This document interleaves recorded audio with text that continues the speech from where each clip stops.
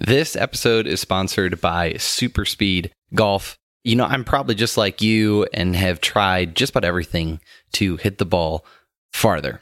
And there are a few things that have jumped out, specific tools and strategies that I think have had the biggest impact on personally myself, and then things that we have seen that are research based and proven at the highest level. One of those things is Super Speed Golf. They are research backed. Tons of tour players use them every week. We had the guys on the podcast before, and I know that literally hundreds of you have picked up Super Speed sets and are seeing amazing results. And just the other day, Kyle gave me a shout about a new workshop that you're doing. So you can get a customized hands-on approach. You can get it like a personalized overspeed training program, 3D motion capture, ground force analysis, advanced wrist mechanics, ball flight optimization. The list goes on. And they have a few amazing special guests that we've had on the pod before, Lance Gill, Liam Mucklow. So this is an amazing opportunity. This workshop is coming up really soon, September 14th and 15th. Get all the details over at golfsciencelab.com/Scott, which is the post that goes along with this episode. We'll have the link on there, or head over to superspeedgolf.com to their website to have the info there. Can't recommend this enough. Great opportunity to gain 20 yards in 2 days and get it customized for yourself, for your body, to make sure that you remain injury-free and swinging at your best. Love this. Thanks for sponsoring. Appreciate it. You are listening to the Golf Science Lab podcast. My name is Cordy Walker, and I'm on a mission to figure out how to improve the way that we learn and get better at golf. I've been able to travel all over the world talking with leaders in the industry, from instructors to researchers to golfers themselves, learning how they're getting better at golf and what that means for you.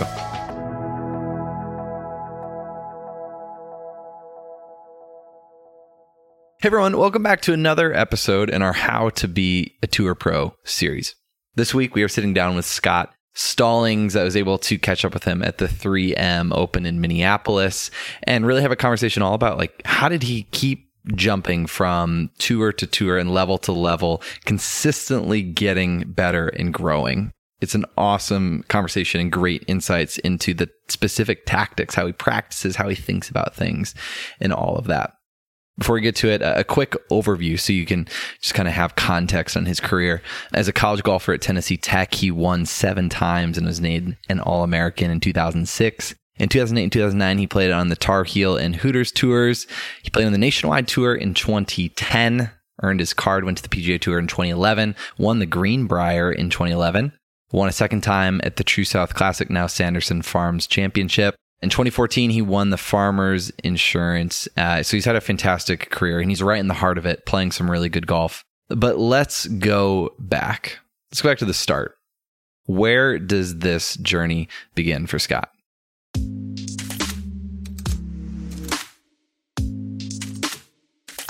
I played every sport growing up as a kid: baseball, basketball, soccer. I mean, basically anything you can think of. And I was decently competitive in everything, but baseball was kind of my first love. And I was on a traveling baseball team, and golf was kind of something I did when was kind of in the middle of the seasons. And when Tiger won the Masters in '97, that was the week. My birthday's the last week in March. And I'd made my first ever hole-in-one. Nice. And then Tiger won the Masters, and so I was just on a golf high. And we're getting ready to start spring practice to get ready for this travel baseball team. And so Monday after Tiger won, I remember calling my coach. We were getting ready to have our first, we're going to go throw or what, pretty low-key. And I called my coach, and, we were on a team that was probably 60 games a year at that point, which is nothing now for how baseball is, but for at that point in my life, that was a lot. And called him and said I was done. I wasn't going to play, and I was going to pursue golf. And by no means was golf the sport that I was best at, but it was just something that I just fell in love with in the course of a couple weeks, and happy that I feel like I made the right choice. I think you did. Were you better at baseball or were you better at golf? Golf was my worst sport. Really? But I lucked up. I bladed a 9-iron from 140 yards, and it went in. And then I watched this 21-year-old kid just blow away the field at the Masters, and it was just I want to do that. That's awesome. How old were you at that? I was 12.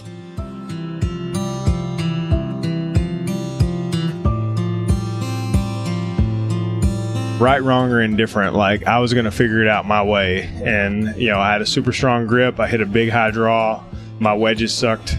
My short game was average, but I could hit it a really long way, and I was a good ball striker. So I kind of, looking back, if I could teach myself how to play like I know now, I would work from the green back. And it's crazy, like, you see these Pro-Ams, like I'm getting ready to play the Pro-Am this afternoon. Like, I could take your 20 handicapper and just go around and caddy for them and not change a single shot or how they play, but just tell them where they need to be, from situational awareness, from certain sides of the golf course. I mean, you save 10 shots off a round just by learning how to play better. Not necessarily you need to swing better, you need to putt better. Obviously, all those things goes without saying that can lower your score, but just from a mentality standpoint of learning how to manipulate your way around the golf course, especially when you don't have it, and kind of just trying to figure out the best version of what that day looks like. And it's pretty crazy. If I would love to go back to myself at, that 12-year-old kid and man, your short game, just keep getting better at it.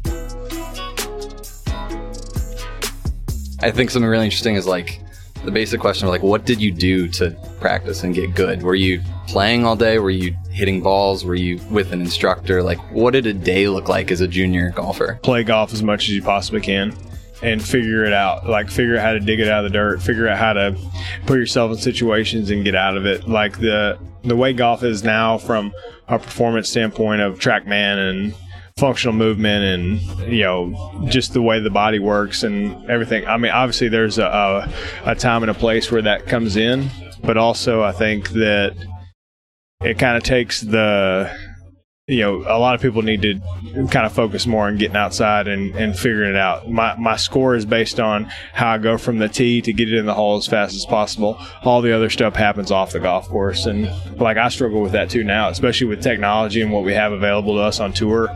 You're talking about real small margins and how to get better in just real incremental ways. I think, even myself is susceptible to that from time to time.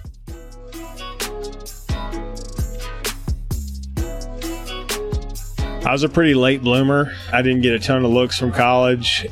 Ended up playing at a small school, Division I school, Tennessee Tech. And ultimately, man, that was probably the best thing that ever happened to me. And as my career progressed into, freshman, sophomore year of college, my college coach had played on tour for a few years and kind of pulled me aside and said, man, I feel like you have the talent and ability to make a run at it. And, he was always hounding on me to make sure I did a little bit more than everyone else, and was willing to put the time and effort into it. And still, I mean, I didn't know how to work. I just thought time and volume and just keep stacking hours. I mean, looking at it now, I had no clue what I was doing. I mean, I feel like I have a decent idea now, but, still, my time management is the key, especially if you're going to be out here for a long time. Understanding when you can put the hammer down and really grind it out, and also understanding that, from a mindset perspective and how to kind of get away from the game. And so when you show up, you're ready to work instead of, oh, crap, I got to do this again. I enjoy the process. I enjoy the trial and error of getting better and kind of everything that goes along with that. But, there's definitely a give and take, and there's a lot of poor decisions that hopefully lead to better outcomes and better processes through the course of a career.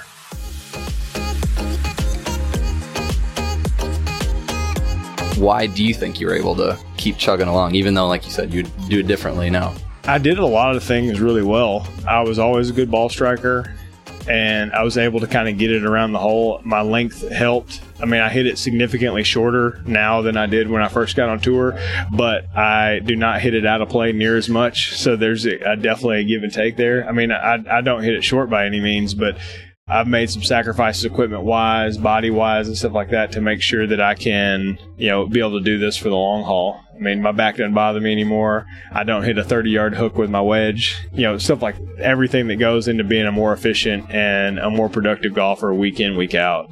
And, I think people have to kind of figure out, what does that version – I know this is what I'm capable of, but is that actually feasible over the course of a 30-week season? Instead of be the flash in the pan, how can I be a relevant week in, week out instead of just once every now and then?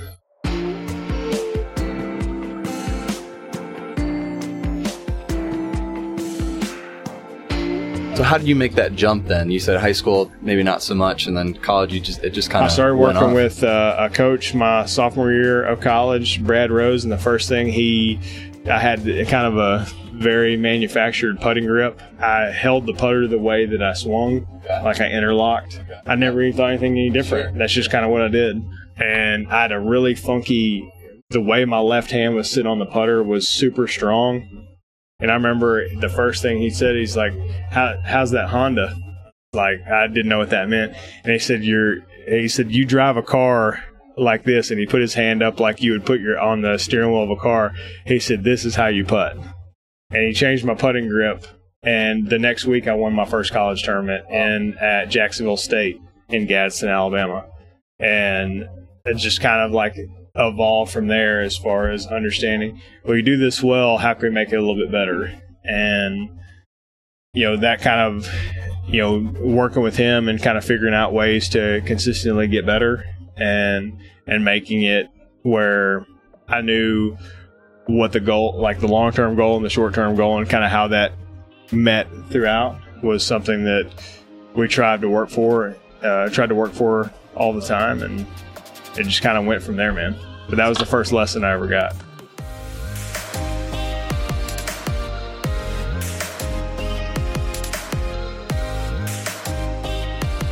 Learn how to travel, learn how to be a professional, everything that kind of goes along between making a paycheck, learn how to manage sponsors, learn how to manage, your time and resources to be able to, fulfill a certain outcome.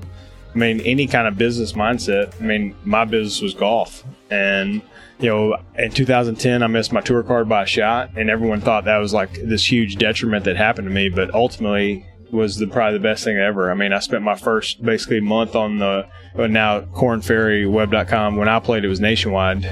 Spent basically the first 4 events were out of the country. I'd never traveled out of the country to play golf anywhere, let alone for my job. Yeah. And I mean, that was like early-ish December, and second week of January, I was in New Zealand and trying to figure it out, man. Yeah. And Australia, Colombia, Panama, and kind of everything that went along with the schedule that it was at the time. And I mean, that was I matured a lot as a man. I was very fortunate to have my wife be able to go with me and kind of learn that process of being a husband and a professional golfer and a man all at the same time. And so there's a lot of maturity that happened and kind of progressed from there. I played mini tours out of college for about 18 months. Went to Q school, missed, played a full year, Q school, missed my card by shot, Web.com or Nationwide. Didn't get my card, but at the time, if you placed high enough in the money list, you basically got a free run at finals. And I played a practice round with Scott Brown at Orange County National. He told me on the 4th hole, and he said, buddy, I don't know. He said, if you don't get your card this week, you're never going to get it. And I mean, I hit a huge draw with my driver and just bombed it. Yeah. And it was long, it was wet. And I think I finished like 6th in the tournament. And he literally told me on the 4th hole of the practice round, he said, if you don't get your card this week, you're never going to get it. Pressure is on. So I'll never forget that.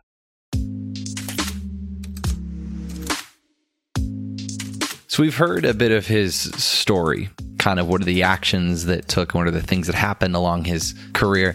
Let's shift gears in our next segment. Let's look at the tactics and routines and the habits and the practices and the games. In particular, he actually discusses a game that he's using right now to go out and practice. And I thought it was so good that we made this cheat sheet for the game. We transcribed what he says and kind of gave you a little game plan so you can go out and test this out yourself. But it's on the show notes along with this, golfsciencelab.com/Scott. You'll see a button and link to download that. All right, let's get into these strategies. I've never really been a range guy. I will play and practice a lot on the golf course. I do a lot now at home. I'll get up super early in the morning and go first off and play a couple balls, or I'll go like really late in the day and play a few balls and play a couple different games on the course between myself. From what kind of games are you playing? Proximity to holes when I do. You take scoring averages, and especially with the data that we have, like strong areas and weak areas. But the biggest thing is I do one with this wedge game. You break it up into 4 25-yard segments, 50, 75, 75, 100, 100, 125, 125 to 150. And you go 4 balls in that general area. You never hit a ball from the same yardage. You never, because in golf, you can't drop one and hit it again. You always go through your process routine and everything. And so basically the stats that we've gone off in the last 10 years, what was the closest proximity to hole in that generalized 25-yard area? So in 2013, when Justin Rose won the U.S. Open, his proximity to hole from 50, 75 yards was 6 feet, 8 inches. That was his average. Wow. From 50 to 75. That is ridiculous. Yeah. And the numbers obviously get further and further away the further you go from the hole. But we found over the course of ShotLink data, we picked the best in over the 10-year period that they've been able to keep the data. Yeah. And that's the number we use. So 2 of the 4 balls from that 25-yard segment have to be inside the best. The other 2 can go wherever. But if you get more than 2, it adds up. So say you went to 125 to 150, you only got 1. If you carry 1 over, it kind of allows the game to continue. And you do it over a 9-hole period. And you kind of bounce back and forth, and you start to see your strengths and weaknesses. And using one club, using multiple clubs, and just trying to figure out how to, I'm in this situation, like how to deal with it. And I do way better with games like that. Sitting on the range, hitting balls, like my coach Scott Hamilton will tell you that I've definitely got driving range ADD. Golf is very counterintuitive to my personality, and so anything that involves like getting into it and kind of figuring out how to make a score, make a shot, like that way more intrigues me than sitting in a bay hitting balls on a TrackMan.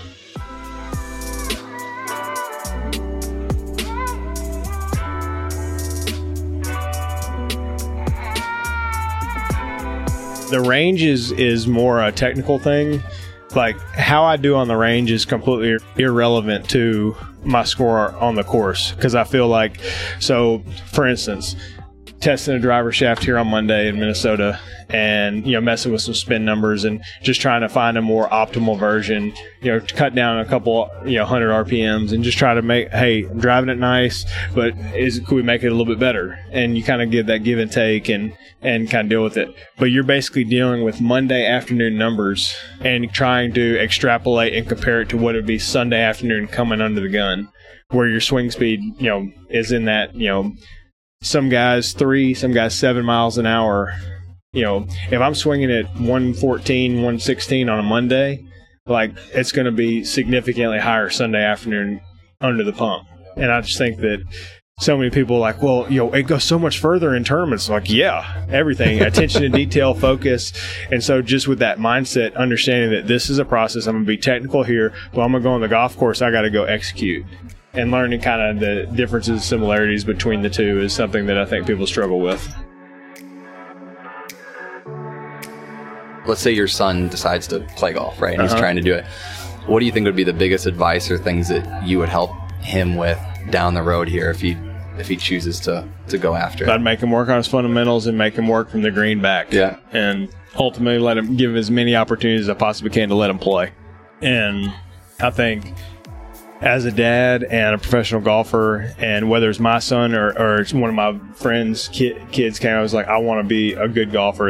I would tell him the exact same thing, whether he was my son or not. And you see so many people make mistakes of the perfect swing, you go up and down this range, there's not many with perfect swings. There's a lot of funky looking action out there, but they know how to get it done. And, there's more than one way to do it. But just figuring out how to be that version of yourself more often than not, and come out here day in, day out with purpose and a plan, and go out there and figure out how to execute. Hey, thank you so much for listening to this episode. Scott had so many good insights, and I just really appreciate him sharing his story and a lot of the stuff that he is doing now, the stuff that he thinks helped him achieve the success that he has, and all that good stuff. It's just some really cool insights. If you want to learn more about Scott, he has a really cool story about some of the things that have happened in his health and his journey as a professional golfer over the last few years. The No Laying Up podcast interview that he did was fantastic. I would recommend going back to that if you haven't listened to it already and listen to that interview that they did with him. Super, super good. If you enjoyed this, as always, make sure to subscribe. We have podcasts coming out on a regular basis here on Apple Podcasts, Spotify, all the places you find your podcasts. Make sure to do that. If you are not on the email list to get all the updates, all our good free resources that we try to make and all that good stuff, golfsiteslab.com/insider. Go hop on the email list. This episode was hosted and written by me, Cordy Walker. You can follow me on Twitter @Cordy Walker, and was edited, mixed, and produced by Just Hit Publish Productions.